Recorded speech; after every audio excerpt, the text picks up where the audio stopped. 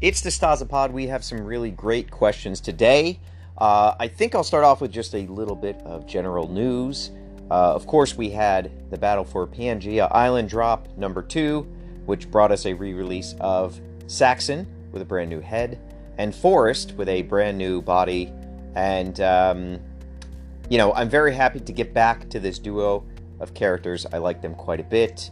And their fate on Pangea Island is not yet known, as our multi-week focus on this beautiful place continues on. Now, hopefully, this all culminates in the arrival of Chromega, and we can tell the final chapter of what goes down on Pangea Island. Fingers crossed, still waiting on shipping confirmation. But I do hope you've liked this sequence and the narrative so far. It's been a lot of fun to do. We do have a ebook that will be debuting sometime in the near future that will tell the entire tale of the Battle for Pangea Island, featuring some really great artwork from Gavin Mackey and Jules Lenahan. And I've been working on Battle for Pangea Island for a very long time, and I'm happy that we finally get to cross that bridge. And I look forward to wrapping it up shortly and then getting on to some interesting things as we get towards the end of the year. Action figure of the month for October has also pretty much arrived everywhere. I think at the time of this publication, people really seem to love this figure. And I'm very happy with this figure as well. This is the Hyper Ice, and this of course fits into the motif of previous Ice Rat figures. The color scheme being a love letter and homage to a certain type of building toy that inspired me as a kid. Always happy to iterate on this color scheme. It's one that I like quite a bit. There's also this somewhat quizzical inclusion of a brand new, groundbreaking technology and accessory called rope. I don't think enough toys nowadays include little pieces of string. It's something that I love in all the figures I had when I was a kid. And believe it or not, it took so fucking long to simply source a piece of neon rope from China. And I gotta tell you, these are not sort of the neon colors I had in mind and do not match the samples I sent, but this was sort of the best that was available. And given all the shortages and delays and everything else, I really had to just roll with it at a certain point. And it's such a minute detail and so pointless in the grand scheme of things, but something I've been trying to replicate and include in figures for a very long time, and something that was so brain-breakingly difficult to manage. It's astounding. So I hope you appreciate this little length of rope. I hope it brings you good fortune. There is no greater symbolism here other than I just generally like, having figures rappel down cliff faces and things like that. It's simply that, and for those that kind of get it and appreciate it, you are seen, you are valid. Also included with Action Figure of the Month for October was a very beautiful embroidered patch, which finally shows the sort of faction icon of the Ice Rats. I do have a whole entire story kind of bullet pointed out about where these characters are active and what they're doing, and I hope to one day get to that story, but it is not, to be honest, a sort of crucial or urgent storyline, so it is on the back burner. But October is important. This October figure is important for a couple different reasons, and this will lead me into my sort of next topic. One, I think of this October as being the fully realized month when I have the proper amount of planning and time and ingredients. This is what I always want the Action Figure of the Month Club experience to be, but, admittedly, it has fallen short due to, just press play on the garden variety excuses and global catastrophes that are happening at this very moment. So when I sort of have an unlimited budget and I have all the time in the world, I think what you would ideally get from the club is a figure like this with all the bells and whistles and extras. And, I'm very honest that I've had to scramble and sort of piece together by hand a lot of the months so far this year, just to keep that 30-day deadline and just to sort of, keep the commitment of the timing, right? That's the sort of biggest thing of the club. You get a mysterious figure every 30 days. That is the selling point. That is what I've promised you guys. And so far, I've been able to deliver that. Although, granted, I do think, based on where you live, sometimes a figure may show up in the first week of the following month, just by virtue of how long it takes to get there. So this Hyper Ice was planned last year, and you can see when I have 12 months to kind of plot something out, I can really put together something great. But time is a luxury, and it's not something I'm allowed very much with the current schedule of 12 figures once a month through this club. Also, before I forget, quick shout out to Siva Jack, who helped greatly in procuring the embroidered patches. It is also, as a quick aside, this figure went completely over budget for the month. Should not be a surprise, but because a lot of other figures were material style and things like that, I'm looking, I kind of view all 12 months as a cumulative average figure cost. Some will be under budget, some will be over budget. This is a figure that obviously, especially with the patch included, was way over budget, but I think it was worth it. And this brings me to my next point. As I'm figuring out what 2022 looks like, I definitely do want to continue doing the club, but there will have to be changes made. And the one thing I can't get over, the one sort of solid truth that's locked in place, is that shipping a figure every 30 days does not give me enough time to maximize the experience for you guys. All too often, and especially in the face of global delays, I'm having to fall back into secondary or tertiary plans and sort of cook up something to get it out the door. And I don't want to do that in 2022. I want to be able to take the appropriate amount of time to curate experiences, right? Not just ship out a figure in a box. Now, I've polled my patrons. I've gotten lots of feedback. I've spent the past 2 weeks sort of synthesizing all of that. And I don't have all the answers yet, but I do know a couple things that I'm leaning towards. One is I definitely want to continue the club. Two is that the name of the club may be reconfigured slightly. It will be Action Figure something, something, something. Don't have the right combination just yet.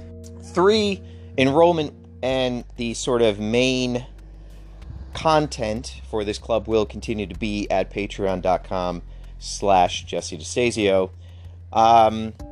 What I am sort of heavily leaning towards as of today is that the focus of the club becomes 2-packs. And within those 2-packs, those can be sort of arch enemies facing off against each other. It can be best friends going on an adventure. It can be new heroes encountering one another. Basically, a sort of tie-in. A great series of 2-packs that tell a new story and relate each character to each other. And this would ideally be shipping out every other month. So you'd sort of be signing up for 6 2-packs shipped every other month in 2022. And that gives me 60 days to fulfill something, and I can do a lot more if I have 60 days, as opposed to, I'm sort of on a 30-day time frame right now, but it's not even that much, right? Because there always is some overage into the next month. So I'm really I have about 2 to 3 solid weeks to plan and build boxes and stickers and everything else for what that month's release is going to be. By doing sort of every 2 months, that opens up a whole, bunch of interesting things that I might be able to pull off. And also, it's going to be a necessity in the face of all the global delays that we have happening. And those are not going to stop in 2022, by the way. They are going to get they're probably going to stay about the same, I would say, for another year. But who knows? I mean, I didn't think... I've been, like most people, unable to predict any of these events that have happened in, the past, let's say, 3 years. So you're getting 6 milestone events. How does that sort of affect the tiers and how you pay for this and everything else?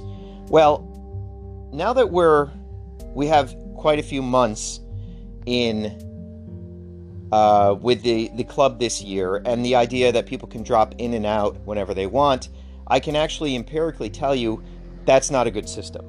The fluctuating numbers in the face of global delays and production line slowdowns actually hurt me. It's very hard to sort of plan accordingly, and a lot of the sort of headaches have been from fluctuating membership numbers and also the sort of supply side of things. So what I sort of am imagining, this is tentative, is that the $5 tier on Patreon is the only tier that has sort of the ability to drop in and out of. And actually, that may be the only tier that's available throughout 2022. And my reasoning is this. I would love to encourage people like last year to sign up for a full year if they can.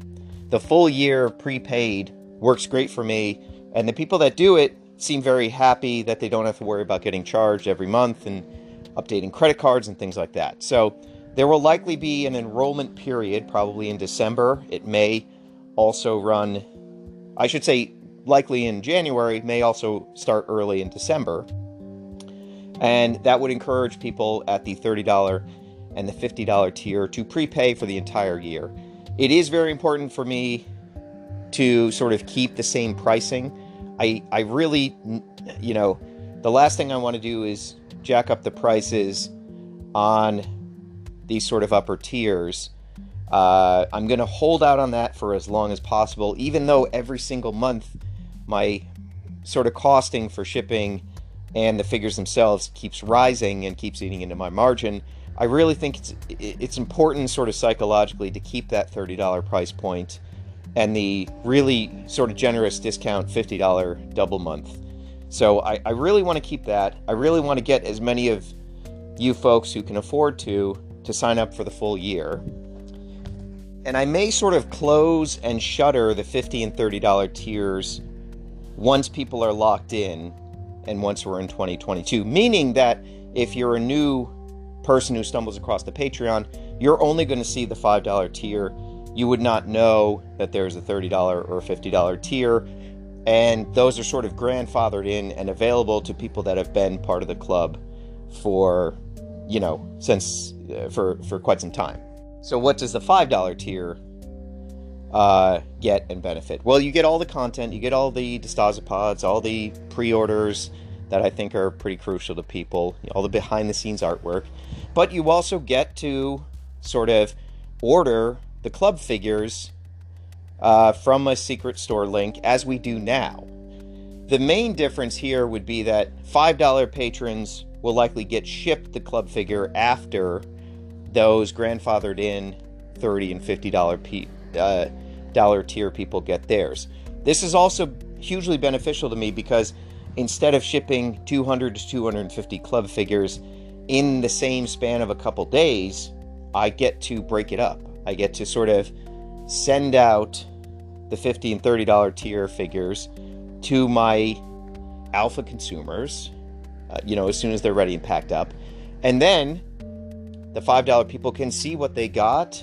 They can decide if that's a figure they want, and then they can purchase it from the store and get it shipped out to them. Because there is a portion of the audience who just want to wait and see. Sometimes they don't like the monthly figure, and I think that's okay. And I think that this will provide an opportunity for them to do that. The key thing to think about here is, one, you should absolutely hold on to your tier if you have it now, and you should start planning to pay for the full year once we get to sort of December, January. And that might mean selling off some figures, building up some savings. Get ready for it, because I think it will be a better experience for you if you do that. But everything I've said here is completely tentative. I'm speaking sort of top of mind and just free form here. All of this could change. This is just kind of where my head's at today. But I would say, one, hold on to your tiers if you have them. These may become a sort of contested thing that people are searching for. And two, probably a good idea to stockpile a little bit of cash as we get towards the end of the year if you are a person who wants to prepay for an entire year.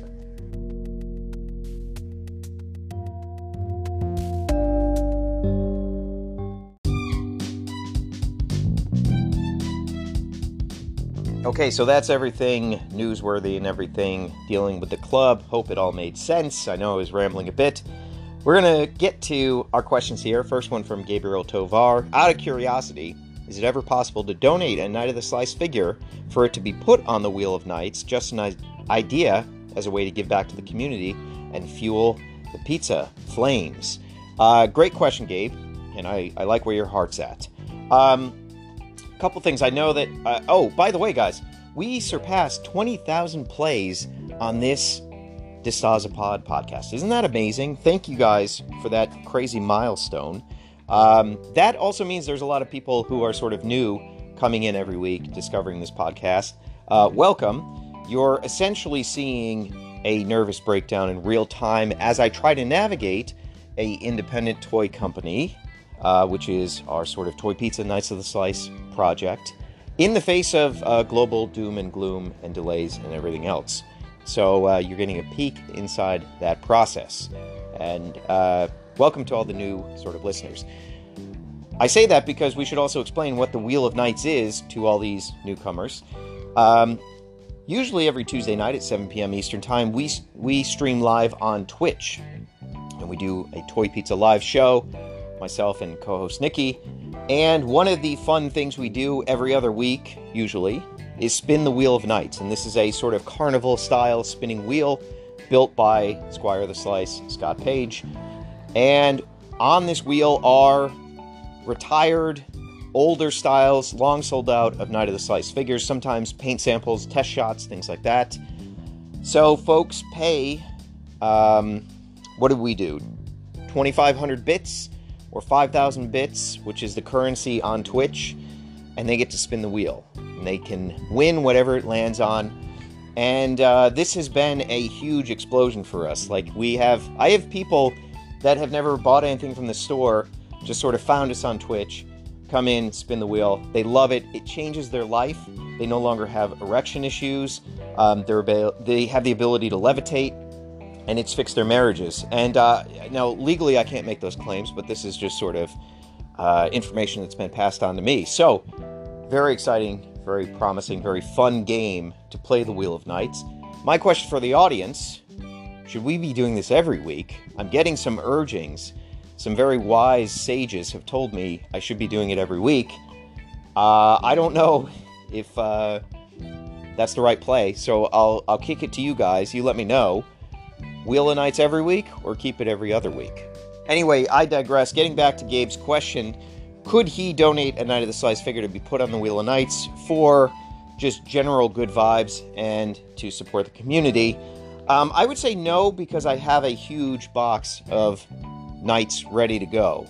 I have years and years worth of stuff, some very precious stuff, that will eventually get its spot on the Wheel of Nights. What you can do, and what every Twitch viewer can do, to support the community in a way that, one, kicks a couple bucks my way, but two, also does something really surprising and really great for the viewers, is gift a subscription. Now, on Twitch, you can subscribe to a channel. The channel gets a couple bucks. You get to avoid the ads that run during a Twitch stream. If you're an Amazon Prime member, you get a free sub every 30 days, and you can select Toy Pizza, or Knights of the Slice, rather, to be your free sub. So you can skip ads and give us money every 30 days with an Amazon Prime account for no cost to you. So there's also a feature where you can gift subs to people in the chat, people watching the stream. And I think that that's always great. It's happened to me, actually. Somebody gifted me a Toy Galaxy sub when I was in their chat room, and that was a hell of a lot of fun. So I would encourage people who want to do something good for the community and for other fellow squires of the slice, gift a sub. Look into it. I'm sure a quick Google search will walk you through how to do it. Things on Twitch are a little complicated and convoluted, I do admit, but there's good resources out there to sort of help you, buy bits and have them ready for the Wheel of Nights, or to gift a sub, which I think is probably the highest form of squirely duty. Next question from Retro Zone. Neon, top 5 Halloween candy. I was just discussing this in my personal life. It's hard to list them in order. I'll just give you 5 that I really like. I really like Reese's Peanut Butter Cups in the pumpkin shape. For some reason, they seem to taste better. Also, pro tip, put Reese's Peanut Butter Cups in the fridge. They're much nicer when they're kind of more solid and have a crunch to them. I would probably put candy corn next, which, look, they're a little gross, but I think they kind of get you in the mood for the season. Below that, I will do the sort of candy corn flavored pumpkins. Those are fun to nosh on. Just under that, I would put, not even sure if they make these anymore, but the wax lips that had vampire fangs. Those were quite a treat and quite fun. And then just under that, I would put candy cigarettes, but sort of there are 2 types of candy cigarettes. I doubt they make either of these anymore. There were sort of the hard, powdery sugar kind that just kind of were brittle and snapped in your mouth. And then there were these sort of finely crafted bubblegum tobacco. The gum was in place of the tobacco that was actually wrapped in paper, and they put confectioner sugar on it. So you could blow on it, and a cloud of fake smoke would come out of the cigarette. And I used to love these, and it, of course, made adults think that I was a kid smoking cigarettes, and I loved to sort of goof on people like that. So those would be my top 5. Full disclaimer, I don't need any candy anymore. I try to stay as far away from any kind of sugar as I possibly can, and I enjoy good mental health for doing that. Next question, Charlie Pope. What is your favorite of the newest 5 Star Wars movies? 7, 8, 9, Rogue One, and Solo. I'm going to go with Solo. I actually kind of actively dislike everything else on that list, although I really did like Force Awakens. I thought it had some promise, but they really seemed unable to find any footing with any of the other films. I know this is an unpopular opinion, but that's how I feel. Next up from Brent Lawson, will we have any extra acid rain for the store? This is a great question and very topical.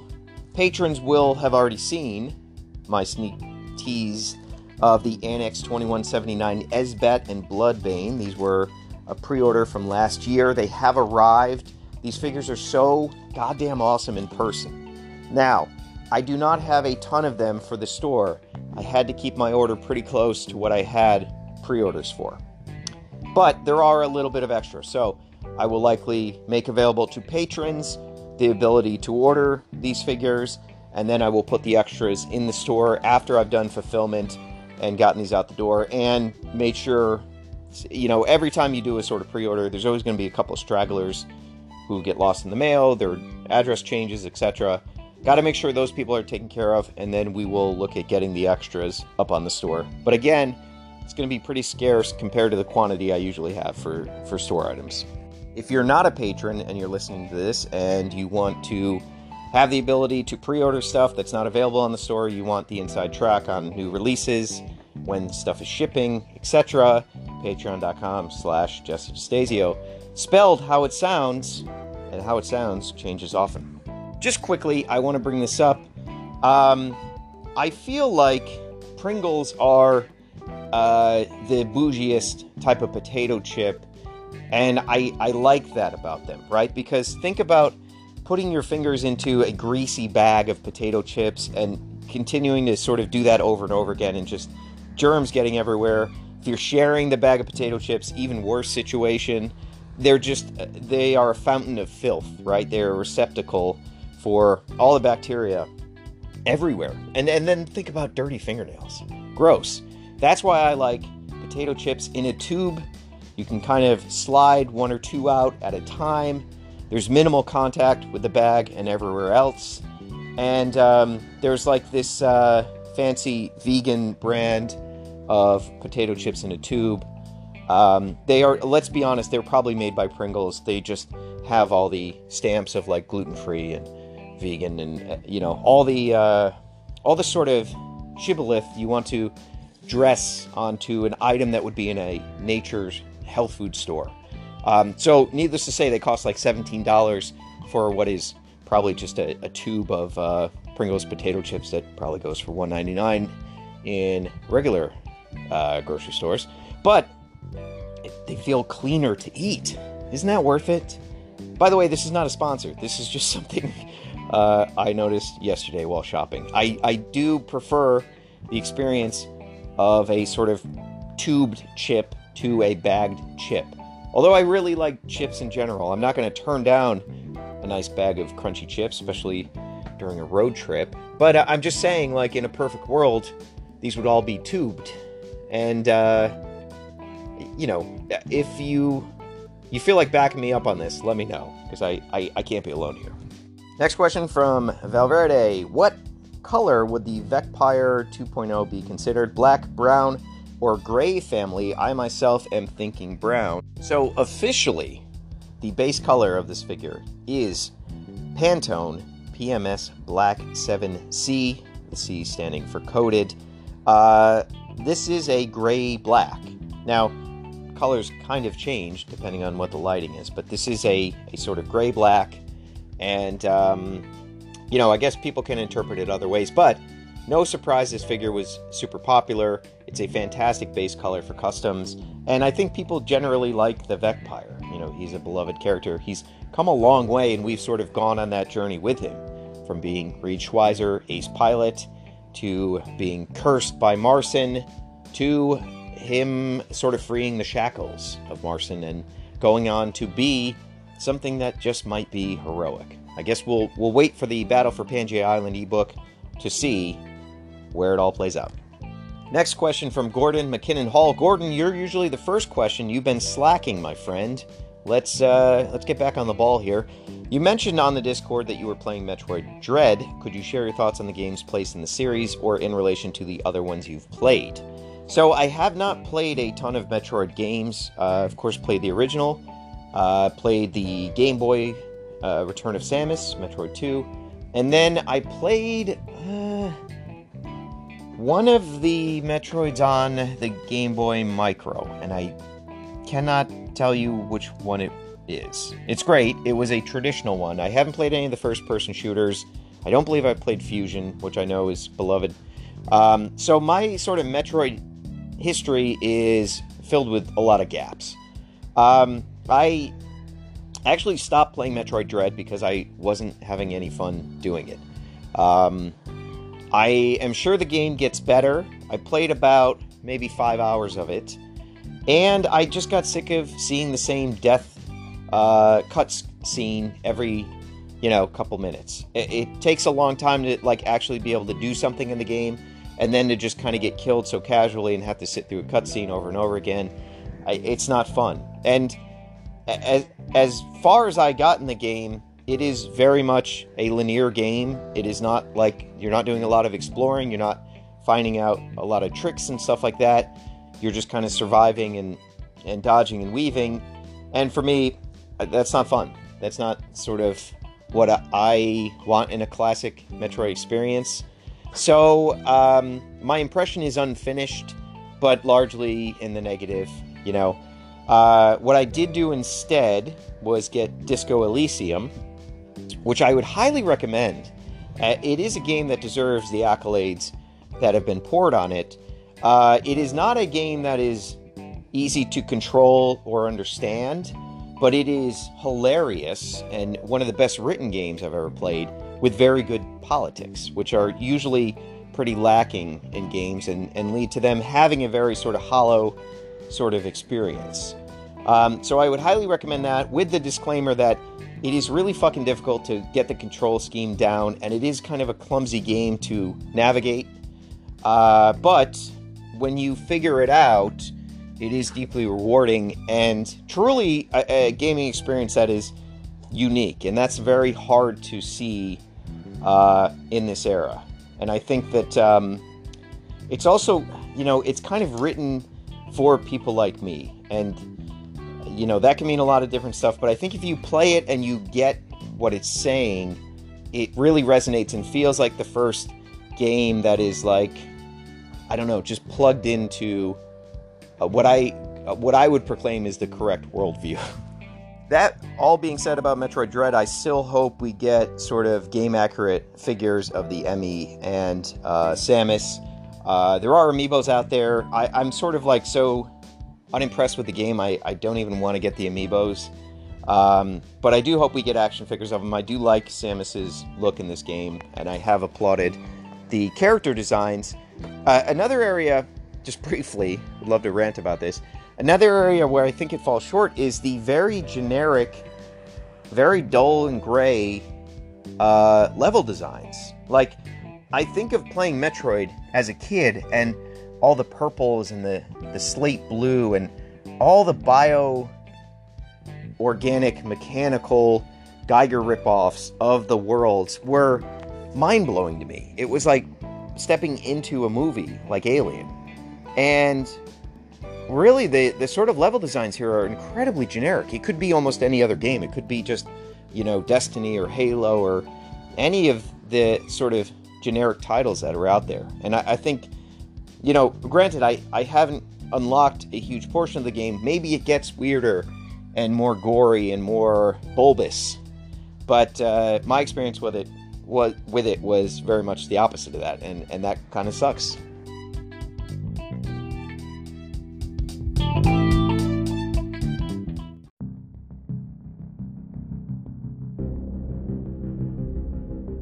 Next question from Matt Connolly, who broke the one question request and is actually asking 3 questions. Will we see Verkill or the Cherubian forces utilize the blue/green Glow, Ghost, Fury, or Blood capsules? Has the Star Marshal ever found a capsule? Also, does Marson Scion have access to the Blood capsule? All of these are great questions. I do not know. These truths have not yet been revealed to me, but I'm interested to hear everyone's theories on that. Next up, Tim Wilkinson. Where do you imagine your toys and IP will be in 50, 75, 100 years? How do you think they will be regarded? So we're talking legacy here, and I do think about legacy quite a bit. Not because it is kind of a flattering pursuit, which it absolutely is, but because I'm curious about this too. Like, will anything I do stand the test of time? I think that the most likely scenario is that I die in obscurity, right? And I think that we have an excellent community here. This community will continue to grow. Is there anything impactful enough here that it will survive a generation? Will sort of your kids or your grandkids find anything compelling about this little pocket of the universe that we've carved out for ourselves? That I don't know.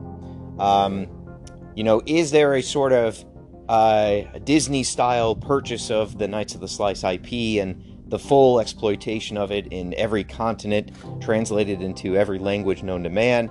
Probably not. So I think, largely Knights of the Slice will exist as long as I exist and as long as you guys exist, and probably not much longer beyond that. Now, that can be a profoundly sad thought, but I like to think of it as, having a blip on the radar while you're here, reaching out and connecting with other people while you're still walking the earth. Franchises that never rest tend to outlive their usefulness.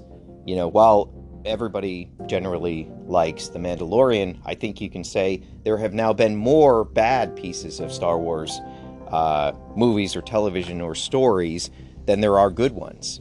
So I don't sort of want to overlive my usefulness, and I am content to just keep cruising along with, the 200 to 1,000 people that have sort of graced our stores or downloaded a story or read a comic book. Like, that's pretty great. That's a high watermark for me. If we can just keep chipping away and keep telling the stories, and if this is all forgotten in 50 years, I still think it will have been worthwhile.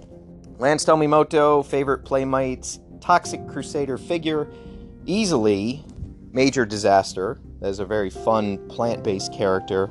I wasn't allowed to have Toxic Crusader figures. They were deemed sort of satanic or too evil. But my aunt didn't know this, and she actually bought me that character and the sort of fat guy with the yellow mask and all the tubes and wires. So he always holds a special place in my heart. You know, also I was thinking about this. I think part of the reason that modern toys are so fucking boring is the lack of texture, right? Most modern toys have to adhere to a style guide, and when we're talking about sort of cartoony characters, since really Bruce Timm, that means a very sort of basic, easy to draw, flat, symmetrical style guide type character. And, you know, thinking about a line like Toxic Crusader, where every inch of those figures have detail and texture and conflicting aesthetics going on, compared to, you know, just take the most modern Ninja Turtle animated series toy line. It's all smooth, it's all symmetrical, there's no detail, there's no, you know, damage. Just, you know, so profoundly boring compared to the stuff that we had during those late 80s, early 90s. Next up is a great question from Jeremy Price I want to spend some time on. You've mentioned comics/zines and any other printed materials don't sell as well as figures have on the store. You get wonderful feedback on your writing and storytelling, so there is no issue there. And the figures are naturally what your fans gravitate towards more than anything. But have you thought of any ways to improve those sales/consumptions to get those stories in more hands and bring in more revenue? Do ebooks or printed materials perform better? Is there more margin in either? So, these are all fantastic questions. And I do want to sort of preface this as saying I am not disappointed with the fact that my comics and printed materials sell very poor compared to the action figures. The fact that anybody buys my comics and reads my stories is, you know, a profound achievement, given that I used to set up at shows like MoCA or, you know, local comic conventions, and I would be there with my comics and I wouldn't sell a goddamn comic. Nobody wanted to read my stuff. And that is a really profoundly crushing thing. Many San Diego's, the early San Diego Comic-Cons that I set up at, nobody bought any comics. You know, this is the nature of trying to be a storyteller in that space. You have to sort of go through 10 years where nobody's reading anything you do. And so to be here and to sell, you know, 100 issues of a comic, that is crazy. And I think that also puts me in the top 98 percentile of most independent comic book creators, right? They never get anybody to pick up their stuff. It's really, really hard to do. So I am sort of already in a privileged position because as poorly as these books sell, they're still finding a readership, which is, you know, very rare in this space.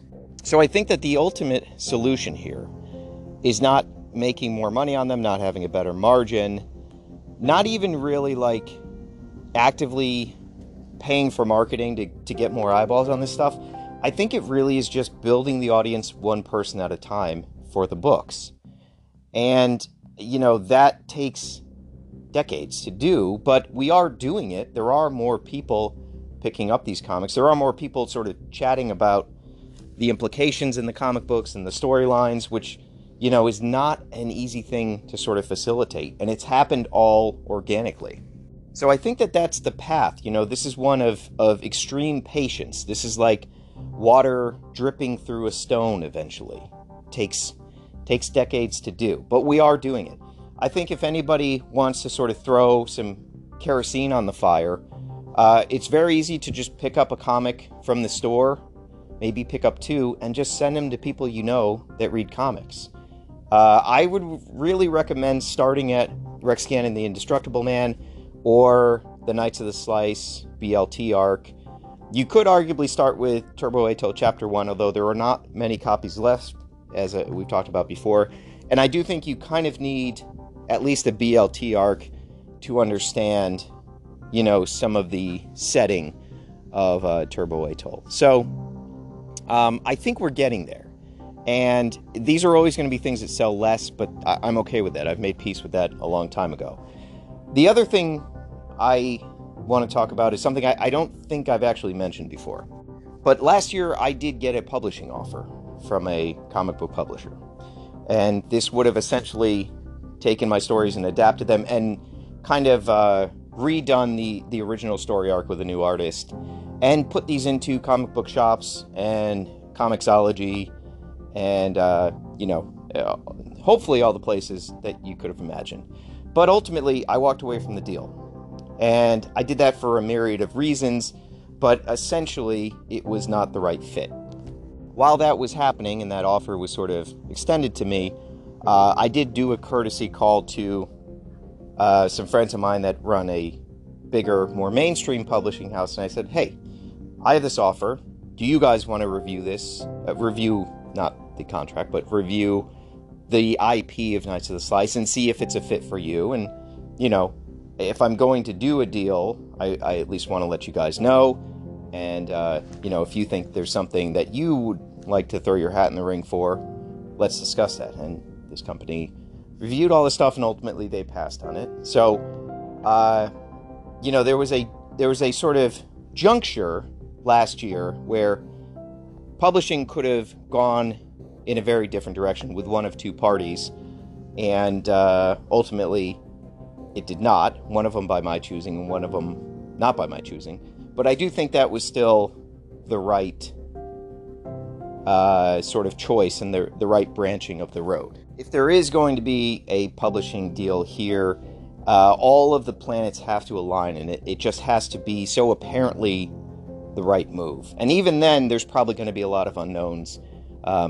Sometimes these deals you do with bigger companies can end up just tanking the good thing that you've cultivated. So I don't know what the future brings with outside parties. I would say that there's a very high bar for them to meet in order for me to want to sort of share some of this very precious thing that I've been cultivating for a very long time. So I'm not in any hurry to work with bigger partners. I think we are on a very good trajectory as it is, just amongst ourselves.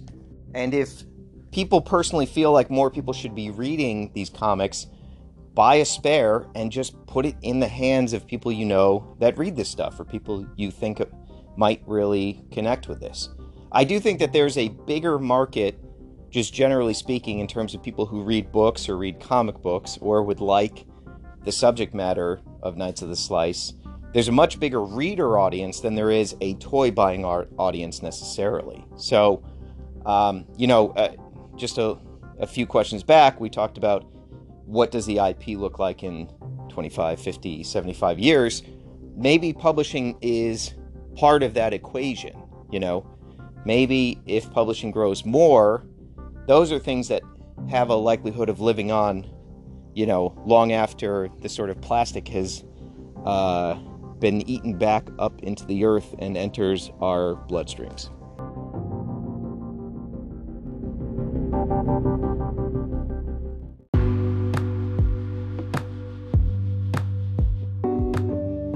Hopping over to our last question on Facebook, Joshua Owens, Vec-induced Vision Quest DeLuca. When will we see this figure? He's of course referencing a little precursor to the Battle for Pangaea Island that happened in the Summer of Nights digital ebook zine, which is on the store, and people really seem to like. And if you're following along with the Battle for Pangaea Island as it unrolls in our store, you might want to check out Summer of Nights. That gives you a little bit of prequel information for this big event. And that is at toypizza.com. Of course, just look up Summer of Nights with a K, not with an N. To answer the question, I think a Vec-induced Vision Quest DeLuca is better left as a custom for the community to sort of put together. We've done DeLuca quite a few times, and I don't know that I have enough pieces to sort of construct that character, although I do like him quite a bit. And rest assured, DeLuca plays a very big role in the finale of Battle for Pangaea Island, which we are inching ever closer to with every passing second. How exciting. So with all that answered, I want to thank you guys for listening. Be sure to check out a new Toy Pizza episode every Friday on youtube.com/toypizza, 12 p.m. Eastern Time, and then catch our live streams on Twitch, 7 p.m. Eastern Time on Tuesdays. And the only thing left to say is pizza out.